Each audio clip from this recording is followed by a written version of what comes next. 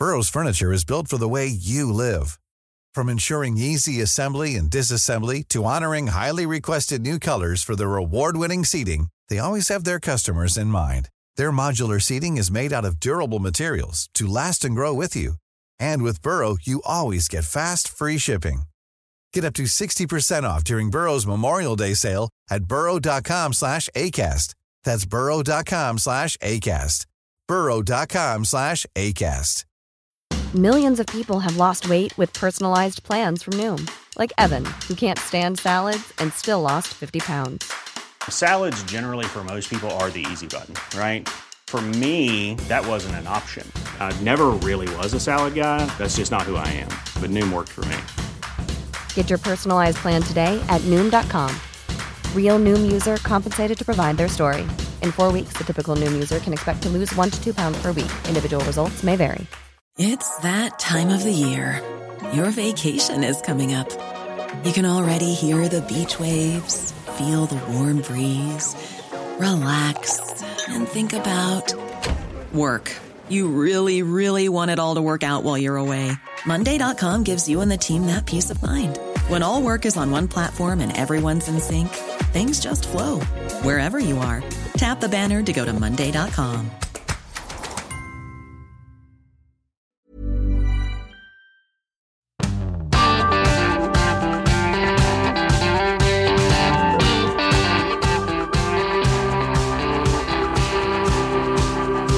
Velkommen til Omadressert, eller Hoyaning, som man sier på språket som var nasjonaldag i morgen. Siv Sandvik, politisk redaktør i Adresseavisen. Hvilket land er det som har nasjonaldag i morgen, og som sier Hoyaning? Vietnam? Nei. Kambodsja? Nei. Kom igjen. En siste sjanse. Du ligger så langt etter Terje Eidsvåg nå, så får en siste sjanse. Hoyaning, hvilket land har nasjonaldag i morgen? Sri Lanka. Ok, nok om det, holdt jeg på å si. Nok til Siv Sandvik. Terje Eidsvåg får komme og redde kommentatoravdelingen her, du. Jeg ville vel tippe noe av det samme som Siv, men jeg forstår det med Indonesia, da. Oh my god. Kina! Folkerepublikken Kina. Verdens største land. 1,4 milliarder innbyggere. Velkommen til Omadressert. Da sier de Hoyaning. Altså, ikke Omadressert. Det var uttalen jeg ble lurt av. Ja, jeg er mulig at jeg blir arrestert på den selv også. Det er noe for så vidt greit. Uansett, fortsatt 4 Mozart-kuler til deg, Siv Sandvik. Husker ikke når du fikk den siste. Det må være i hvert fall lenge før sommerferien. Terje Eidsvåg, du er oppe i 8,5. Husker ikke hvordan du fikk den halve, men det var nære da, så jeg ga deg en. Ok, her sitter vi i studio. Vi har tatt bort alt som heter skjerminger og glass og sånne ting imellom oss. Norge har gjenåpnet. Bare sånn 2 sekunder om det. Hvor glade er vi på en skala fra 1 til 10? Nei, jeg tok 10. 8,5. Ja, jeg visste det. Det skal alltid være noe. Og da blir jeg litt nysgjerrig. Hvorfor det, Terje? Hvorfor er du ikke sånn 100% glad for at Norge har gjenåpnet? Jo, jeg er jo det. Men 8,5 er jo en veldig bra film av Federico Fellini, så det var veldig fristende. Ja, der kom den referansen. Ja, nettopp. Men du er egentlig 10, sånn på skala. Ja, men samtidig så er jeg veldig glad for at jeg ikke sto i køa utenfor downtown forrige helg. Jeg synes jeg så en på bildet, en sånn skallet mann helt bakerst der borte.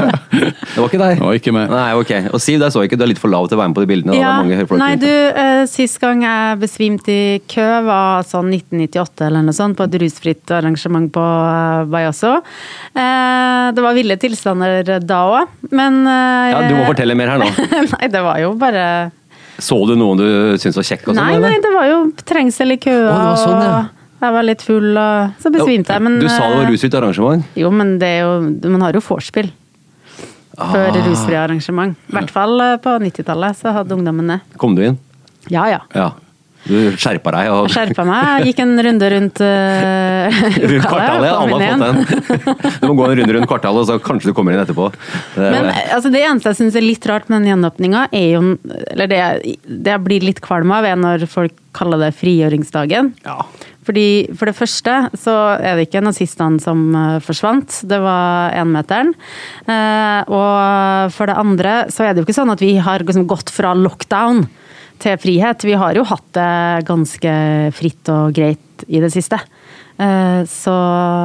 En hån mot de som faktisk opplevde andre verdenskrig og var med. Ja, det synes jeg. Det er i hvert fall historieløst. Altså. Men samtidig så nå sitter jeg tilfeldigvis og leser en ny bok om krigen om Falstad nettopp. Men der kommer det frem jo at akkurat de dagene, eller de månedene etter frigjøringa var det et utrolig rart stemning som preget, som det er skrevet veldig lite om, og hvor det var fulle tyskere i tusenvis innkvartert, og for meg så fremstår det som nettopp en sånn litt sånn hedonistisk om ikke alt er lov, så var nok det en mye mer løssluppen og vill periode enn ikke bare feiringa akkurat på frigjøringa, men den perioden rett etterpå, så det går kanskje an å se noen paralleller her også.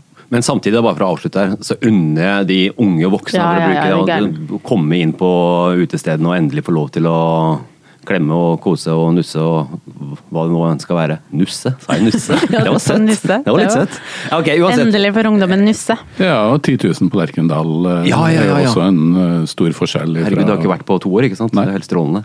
Ok, vi er 3 personer i dette rommet, men på Hurdal, der er det kun 2 igjen, Siv Sandvik. I går, på onsdag, så ble det klart også at Audun Lysbakken og SV ikke vil gå videre til forhandlinger med AP og Senterpartiet om en rød-grønn regjering.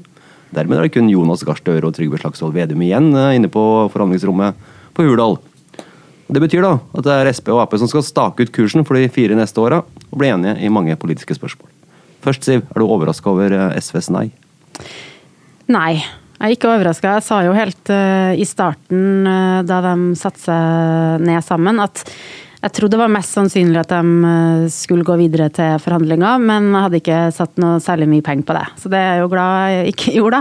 Du setter jo egentlig aldri noe penger på noe ting. Nei, jeg gjør ikke det. Men spesielt da de ikke gikk videre til forhandlinger etter de 2 første dagene. Støre var jo tydelig på at han gjerne ville få de her sonderingene som det heter kjapt unnagjort, og så gå videre til forhandlinger. Og så klarte de ikke det, og så og etter å ha pratet med en del folk i Senterpartiet, både her i Trøndelag og ellers i landet, så hørte jeg jo flere spekulerer i at grunnen til at Senterpartiet gikk inn i sonderinga var jo også for å ikke sitte igjen med svarteper, for at det ikke ble noe flertallsregjering. Og så er det jo ganske tydelig, både Lysbakken sa i går, at det var Senterpartiet som krevde noen avklaringer fra SV som de ikke kunne gi. Så jeg sier ikke at Senterpartiet overhodet ikke har prøvd å komme til enighet, men at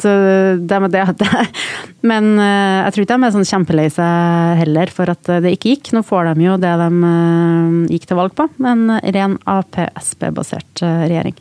Du har følt med litt på dette her, Terje. Hva er dine tanker rundt det her? Også, ja. For det første så er jeg glad for at det ikke er min jobb å spå hvem som er vinnere og tapere i det, for jeg tror at det her blir et svarteperspill deluxe, og jeg tror det blir interessant å se hva slags dynamikk det her gir, både rundt budsjett og den videre gangen. Da. Og hvis jeg skal kåre én taper i det her, så tror jeg kanskje at det i så fall må være ulven. Du kommer med sånne ting som ikke jeg tenker på kan komme. Det burde du snart begynne å lære å kjenne deg egentlig, for det er sånn, helt sånn out of, ja, alt, kontekst og alt. Men også en taper. Flere med deg, Siv, har jo sagt og skrevet da, at Jonas er en taper foreløpig på det her. Ja, det var jo han som gjennom hele valgkampen nekta å snakke om det som nå skjer, altså plan B. Han snakket om plan A, som var en flertallsregjering med de her 3 rødgrønne partiene. Han ga veldig inntrykk av at det her ikke kom til å være så innmari vanskelig. Det her vi skal snakke sammen, og vi er enige om mye og hadde veldig lave skuldre, og det var jo bra da. Han hadde jo ikke noe valg, han kunne jo ikke få det til å framstå som om det var vanskelig, men jeg tror veldig mange som stemte på Arbeiderpartiet hadde en klar oppfatning av at får de 3 partiene flertall i Stortinget, så blir det en flertallsregjering. Det var jo det løftet han ga til velgerne sine indirekte, og det løftet har han ikke innfridd. Han har ikke klart å samle rødgrønn side. Og da går vi liksom bort fra etter 8 rødgrønne år da, fra 2005 til 2013, så var det jo kanskje en del, særlig i Arbeiderpartiet, som hadde håpet at nå var Senterpartiet klistret helt til den rødgrønne siden. Og det er de ikke. De er jo, og har alltid vært, et sentrumsparti, og nå får landet en regjering som er mye mer vendt inn mot sentrum enn det Jonas Gahr Støre hadde håpet på. Det som blir mye lettere nå, særlig for Siv og politiske kommentatorer, det blir jo å spå hvem er det som blir hvem som beklær statsrådpostene, siden det veldig mange kort som ute av den stokken. Der røyk Lars Haltbrekken eventuelt. Ja, og nå det både kulturministre og andre miljøministre som i alle fall ute av de diskusjonene. Så jeg jo spent på å se de spekulasjonene som jo vil få en helt annen retning nå enn de bare hadde før i går. Og som en liten teaser, vi kommer tilbake til etterpå, skal vi bare gjette bitte litt, men litt annet først, fordi da SP kommer inn, eller bare litt tilbake til SV, altså de sa da i går at det for lite penger på bordet, det var litt noen forhandlingsvilje om olje og klima, så var det litt sånn, det var kanskje stor uenighet om skatte- og avgiftsnivået. Det sånn at Arbeiderpartiet nå kommer til å tape veldig mye av det man gikk til valg på og fikk stemmene på? Jeg tror ikke Arbeiderpartiet nødvendigvis gjør det. Altså, de hadde jo gikk jo til valg på en skatteøkning på 7 milliarder kroner, hovedsak knyttet til formuesskatt. Altså skatteøkning, ikke sant? Ikke kutt, ja. Mens Erna Solbergs regjering har jo kuttet skattene med rundt 30 milliarder. Og det har jo vært noe som Arbeiderpartiet har blitt anklaget for, både av SV og Rødt, på at de har gjennom 8 år kritisert skattelettene, og så reverserer de ikke mer enn det her. Mens for Arbeiderpartiet så er det sjelden aktuelt å gjøre så store endringer i skattepolitikken. Altså de messer jo om forutsigbarhet for familier og for næringslivet.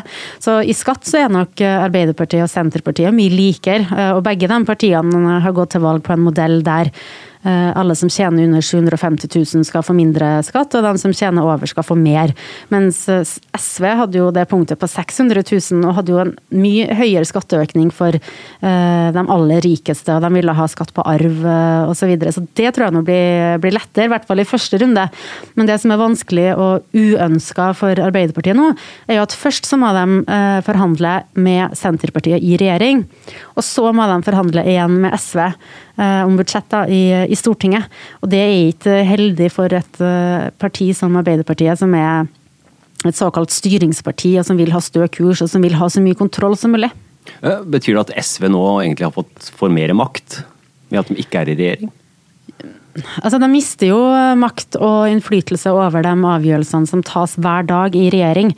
Regjeringen tar jo også initiativ til ting. Ikke sant? Du kan ha en statsråd som styrer på en politikk, men som alle enige om, men som ikke nødvendigvis setter i gang de prosjektene som SV har fått gjennom i Stortinget. Det så vi jo eksempler på under den forrige regjeringen. Men det de har fått, de får jo tydeliggjort de seirene de får på en annen måte. Og de slipper å forholde seg til Rødt i Stortinget. Altså nå er SV en like tydelig opposisjonsparti på venstresida som det Rødt kan være. Men betyr det også at vi får se mer samarbeid med høyresida, med Ap og Sp i regjering, enn vi hadde gjort med SV? Eller naturlig nok, kanskje? Altså både Senterpartiet og Arbeiderpartiet sier jo at de skal gå til SV på budsjettspørsmål. Ja. Men det jo ikke bare budsjett Stortinget vedtar, og det jo på pressekonferansen i går så kunne ikke Jonas Gahr Støre avvise at de kunne gå til høyresida på enkeltsaker. Og det jo heller ikke noe nytt i norsk politikk med breie forlik, altså si at det kommer en krise, si at det kommer en ny bølge med immigranter og flyktninger. Så vil det jo kunne være et bredt forlik der. I oljepolitikken så kommer jo SV ikke til å få viljen sin, men det innrømte jo Lysbakken i går, at de skjønte jo at det ikke kom til å gå for full etterstans, for eksempel.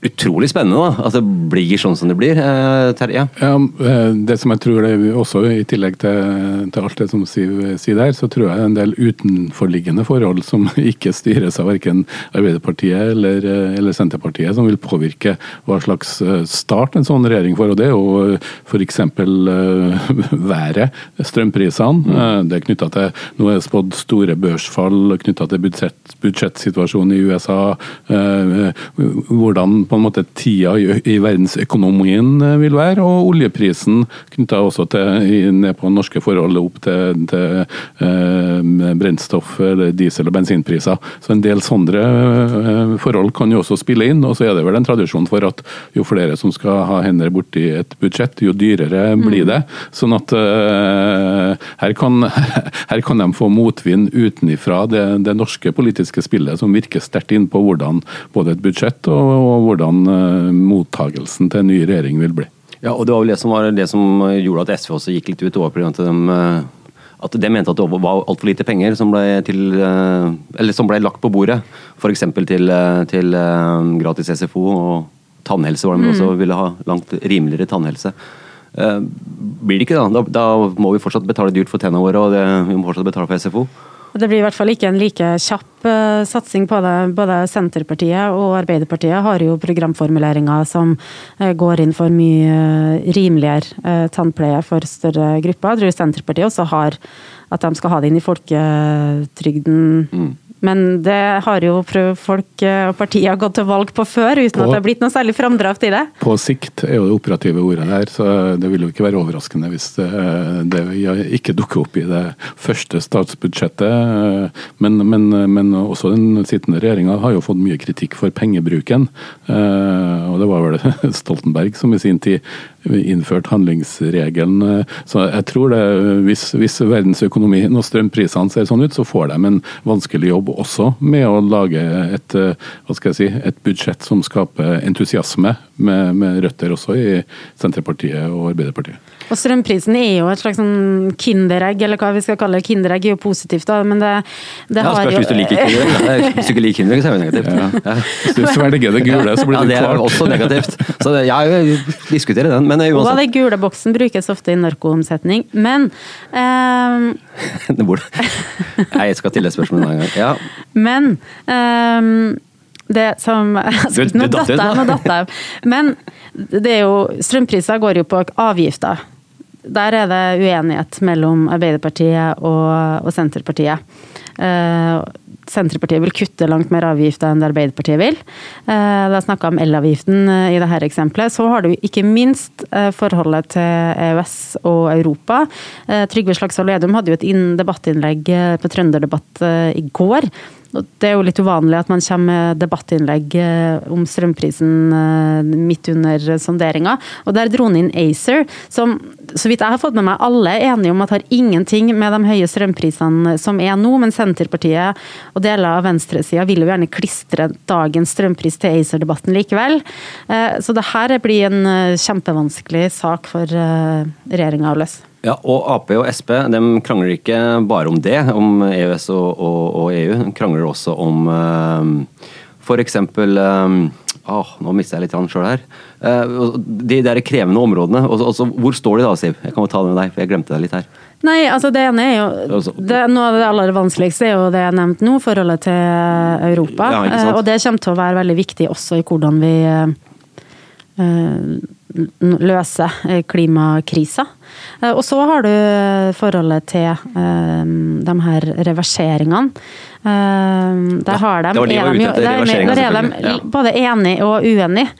Men akkurat hvem som skal ta initiativet, skal det være en automatikk i at Viken blir oppløst, eller må initiativet komme fra lokalpolitikerne der.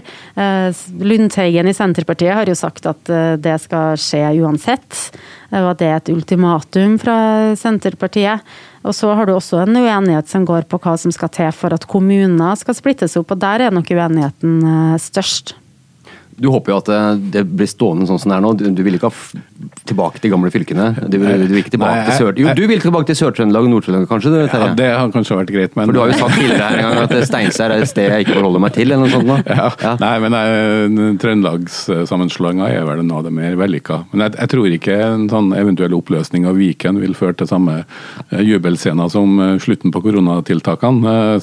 Men særlig når det gjelder en del av det her reverseringen av reformer, så tror jeg vel kanskje at Senterpartiet får større problemer å gjennomføre det enn gløden i retorikken opp imot valget, og også ultimatumet fra Lundteigen. Men jeg vil ikke sørge hvis hverken Viken består eller forgår, for å si det sånn. Men Siv, før vi gikk inn her så sa du at du hadde sett noe sånn spennende på Twitter, men du ville ikke røpe noe. Hva var det for noe? Nei, altså jeg synes bare det er interessant å se hvordan deler enkelte Høyre-folk akker seg over at SV ikke ble med i regjering. Man skulle jo kanskje tro at det her var noe som masse Høyre-folk jublet over, og det ser vi jo i kommentarfeltene og på debattsida ellers, at veldig mange borgerlig innstilte velgere er glad for at SV ikke gikk i regjering. Men så blant annet unge Høyre-lederen sa at han synes synd på alle de progressive velgerne på venstresida, da sikta jo han særlig til rusreformen. Men andre har også sagt, andre Høyre-folk har også vært fortvilet på klimaets vegne. Og det er jo ikke sånn at Høyre og SV akkurat lett hadde blitt enige om klima og oljepolitikk, men det sier litt om, og noe tror jeg er jo litt sånn spark til politiske motstandere, at de ønsker å framstille Arbeiderpartiet og Senterpartiet som svak på klima.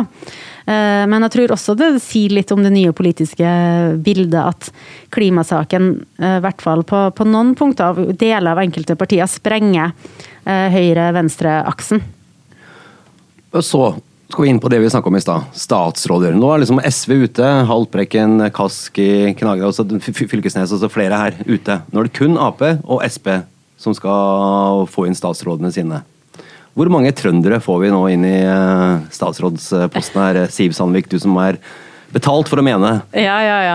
Du, akkurat hvor mange vet ikke, men jeg tenkte vi må jo ha en sånn høytrodling. Ja, vi tar en litt sånn kort høytrodling. På dem som er aktuelle. Ja. Altså, jeg mener ikke at alle nevner nå kommer til å ende opp i regjering, men det er jo, og de åpenbare fra Senterpartiet er jo nestleder Ola Borten Moe og parlamentarisk leder Marit Arnstad. Og så har du fra Arbeiderpartiet Ingvild Kjerkol, som trekkes fram som en av favorittene til helseministerjobben. Og så har du liksom wildcard Tore O. Sandvik, fylkesordføreren. Han har jo sagt at han ikke vil flytte til Oslo da, men det kan jo være at en statsrådjobb frister, særlig hvis han får jobb med, han har jo lansert ideen om en havminister. Og så er det vel fortsatt pendlerleiligheter. Ja.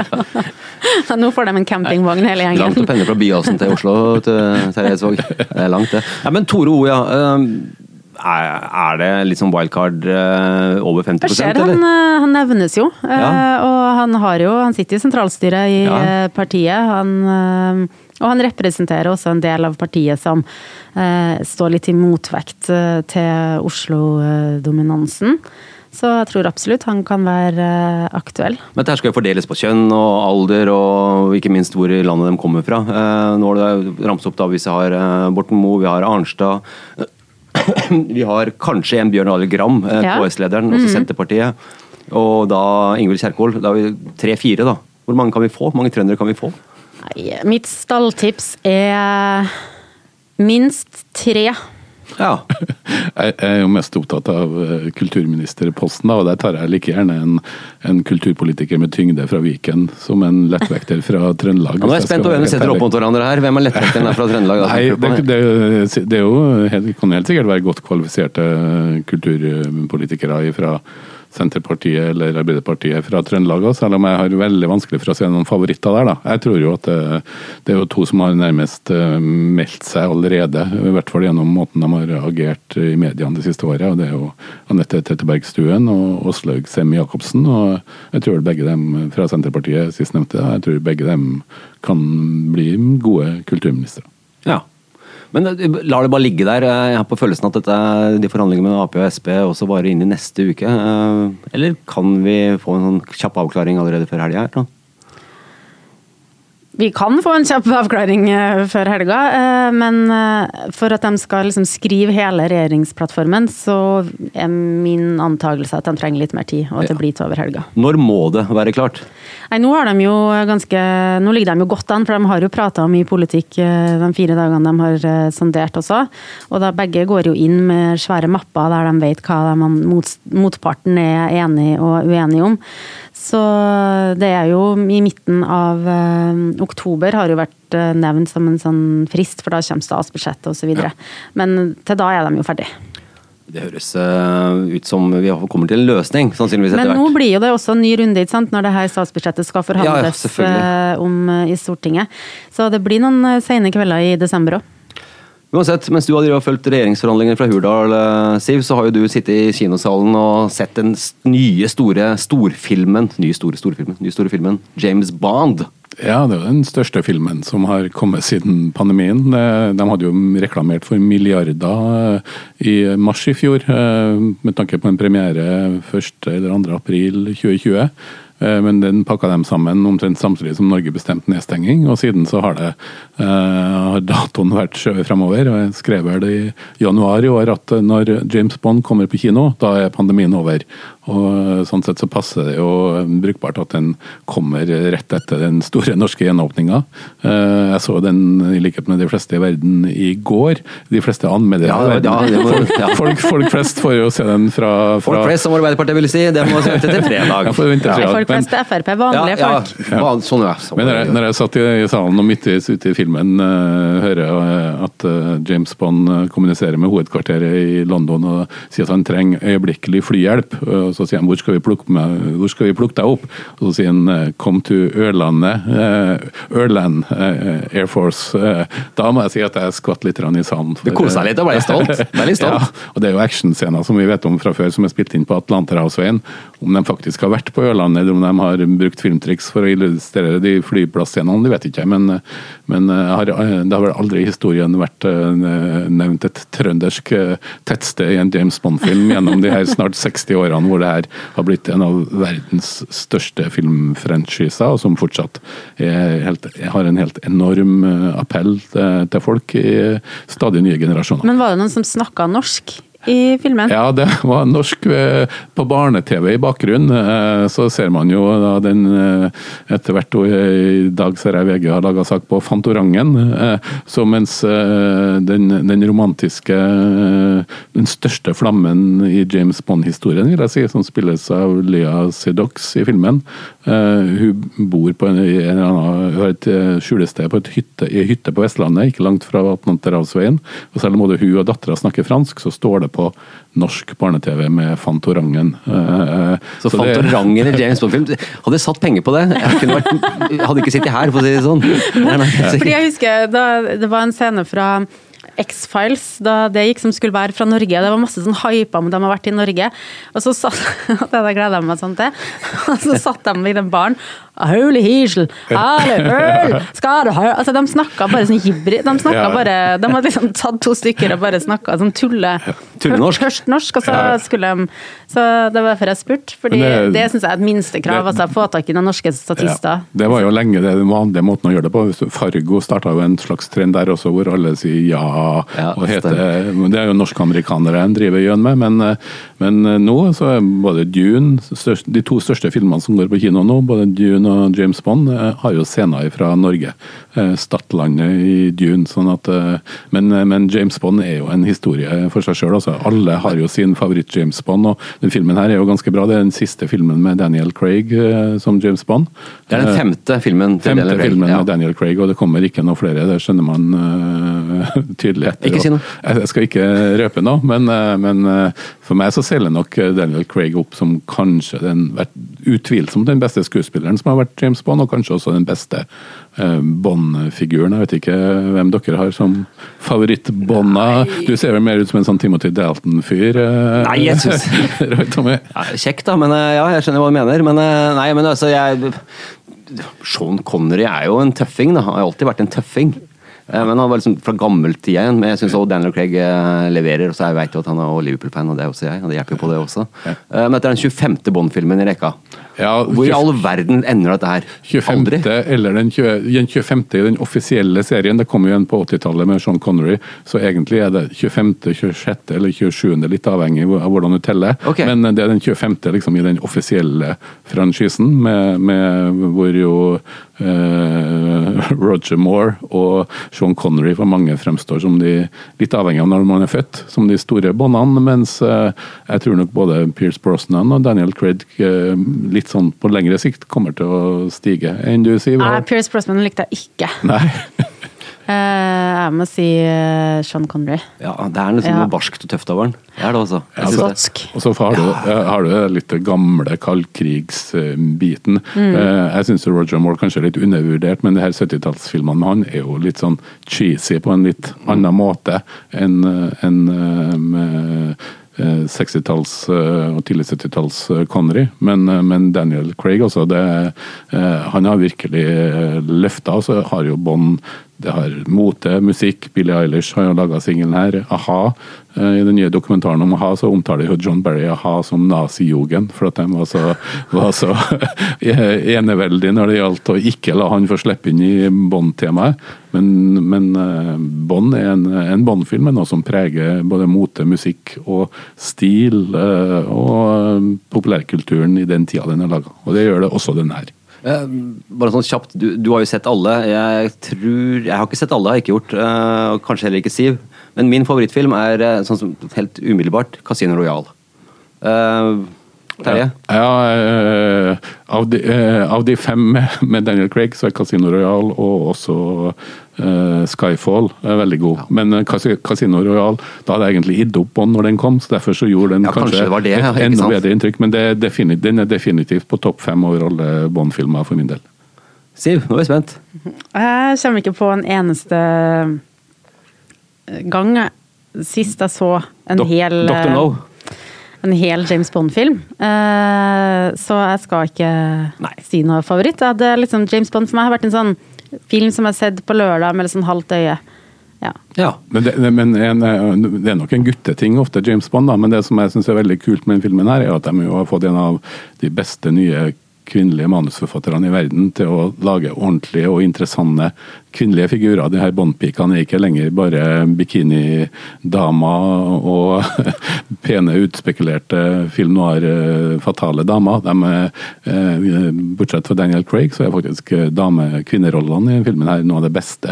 Så jeg tror nok også at denne filmen vil nå Siv Sandvik og ja, for da så traileren, så tenkte jeg at den her virket mye kulere enn andre Bond-filmer jeg hadde sett. Ja, men det høres veldig bra ut, men det betyr også at James Bond, da han skulle finne da en statist i Norge, så fant de faktisk Fantorangen. Ja, og Atlanterhavsveien. Det er en utrolig kul kombinasjon, vil jeg si. Der har du Norge i et nøtteskall. Ja, virkelig. Og så har vi gjenåpnet. Du, vi begynner å nærme oss slutten. Det betyr at vi skal ha ukas anbefaling. Hi, I'm Daniel, founder of Pretty Litter. Did you know cats tend to hide symptoms of sickness and pain? I learned this the hard way after losing my cat, Gingy. So I created Pretty Litter, a health monitoring litter that helps detect early signs of illness by changing colors, saving you money and potentially your cat's life. Pretty Litter is veterinarian developed, and it's the easiest way to keep tabs on your fur baby's health right at home. Go to prettylitter.com and use code ACAST for 20% off your first order and a free cat toy. Terms and conditions apply. See site for details. Even when we're on a budget, we still deserve nice things. Quince is a place to scoop up stunning high-end goods for 50 to 80% less than similar brands. They have buttery soft cashmere sweaters starting at $50, luxurious Italian leather bags, and so much more. Plus, Quince only works with factories that use safe, ethical, and responsible manufacturing. Get the high-end goods you'll love without the high price tag with Quince. Go to quince.com/style for free shipping and 365-day returns. Burrow's furniture is built for the way you live. From ensuring easy assembly and disassembly to honoring highly requested new colors for their award-winning seating, they always have their customers in mind. Their modular seating is made out of durable materials to last and grow with you. And with Burrow, you always get fast, free shipping. Get up to 60% off during Burrow's Memorial Day sale at burrow.com/ACAST. That's burrow.com/ACAST. burrow.com/ACAST. Since 2013, Bombas has donated over 100 million socks, underwear, and T-shirts to those facing homelessness. If we counted those on air, this ad would last over 1,157 days. But if we counted the time it takes to make a donation possible, it would take just a few clicks. Because every time you make a purchase, Bombas donates an item to someone who needs it. Go to bombas.com/ACAST and use code ACAST for 20% off your first purchase. That's bombas.com/ACAST, code ACAST. Terje, vi starter med deg. Ja, for en gangs skyld så vil jeg anbefale en politikrim på Netflix. Dansk sådan, skrevet av mannen som i sin tid skrev Forbrytelsen. Den her heter Kastanjemannen.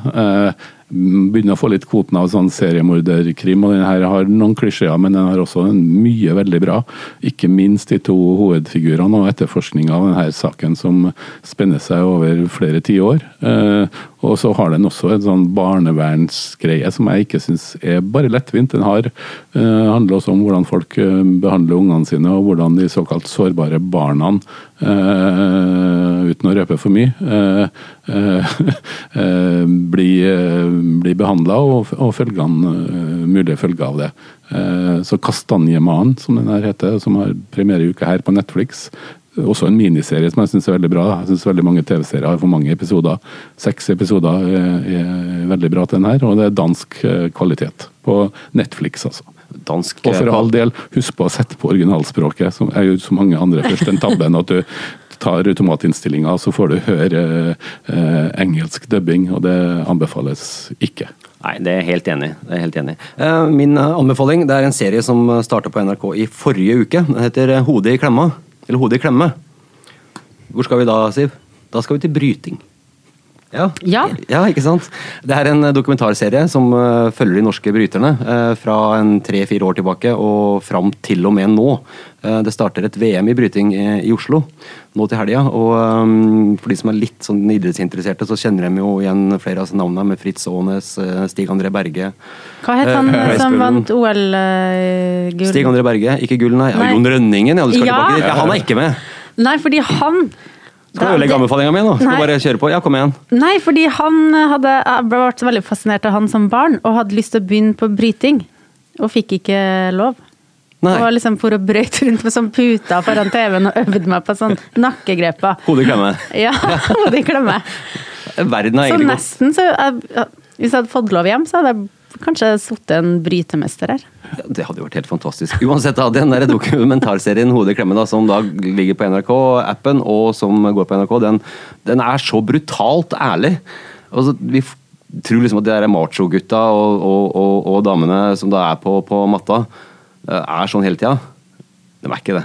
Sitter i et hjørne og gråter både før og etter og under kamp og forteller de tøffeste historiene fra barndommer og så videre. Fantastiske, de to jeg elsker jo sånn gode idrettsdokumentarer. Ja, du må se det. Det er helt nydelig.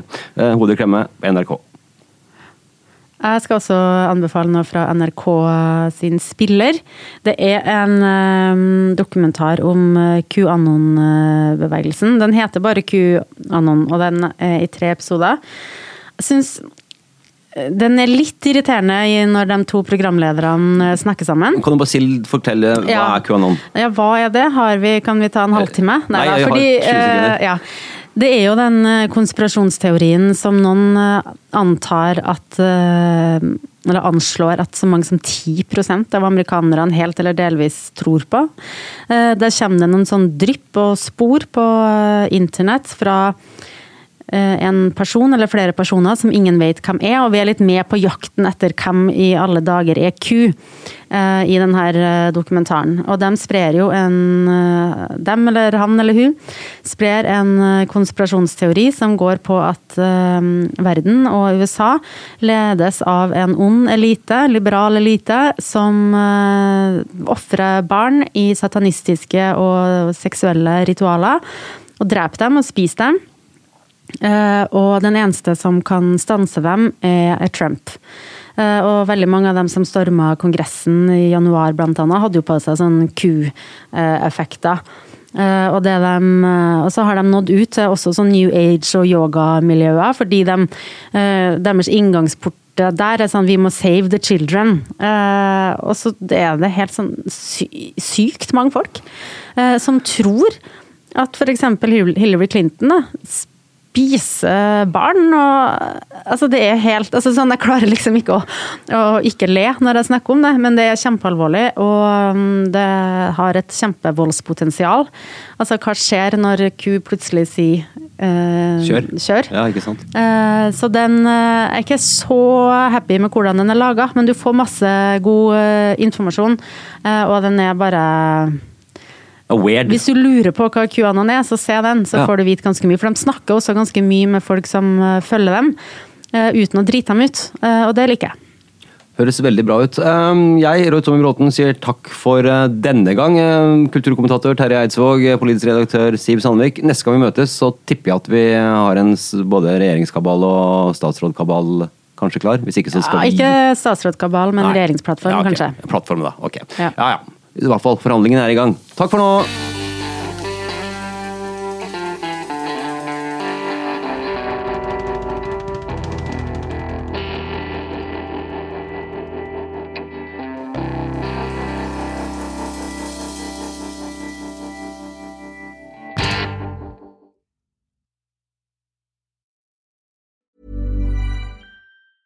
Cool fact, a crocodile can't stick out its tongue. Also, you can get health insurance for a month or just under a year in some states. United Healthcare short-term insurance plans, underwritten by Golden Rule Insurance Company, offer flexible, budget-friendly coverage for you. Learn more at uh1.com. Hi, I'm Daniel, founder of Pretty Litter. Did you know cats tend to hide symptoms of sickness and pain? I learned this the hard way after losing my cat, Gingy. So I created Pretty Litter, a health monitoring litter that helps detect early signs of illness by changing colors, saving you money and potentially your cat's life. Pretty Litter is veterinarian developed, and it's the easiest way to keep tabs on your fur baby's health right at home. Go to prettylitter.com and use code ACAST for 20% off your first order and a free cat toy. Terms and conditions apply. See site for details. Planning for your next trip? Elevate your travel style with Quince. Quince has all the jet-setting essentials you'll want for your next getaway, like European linen, premium luggage options, buttery soft Italian leather bags, and so much more. And is all priced at 50 to 80% less than similar brands. Plus, Quince only works with factories that use safe and ethical manufacturing practices. Pack your bags with high-quality essentials you'll be wearing for vacations to come with Quince. Go to quince.com/pack for free shipping and 365-day returns.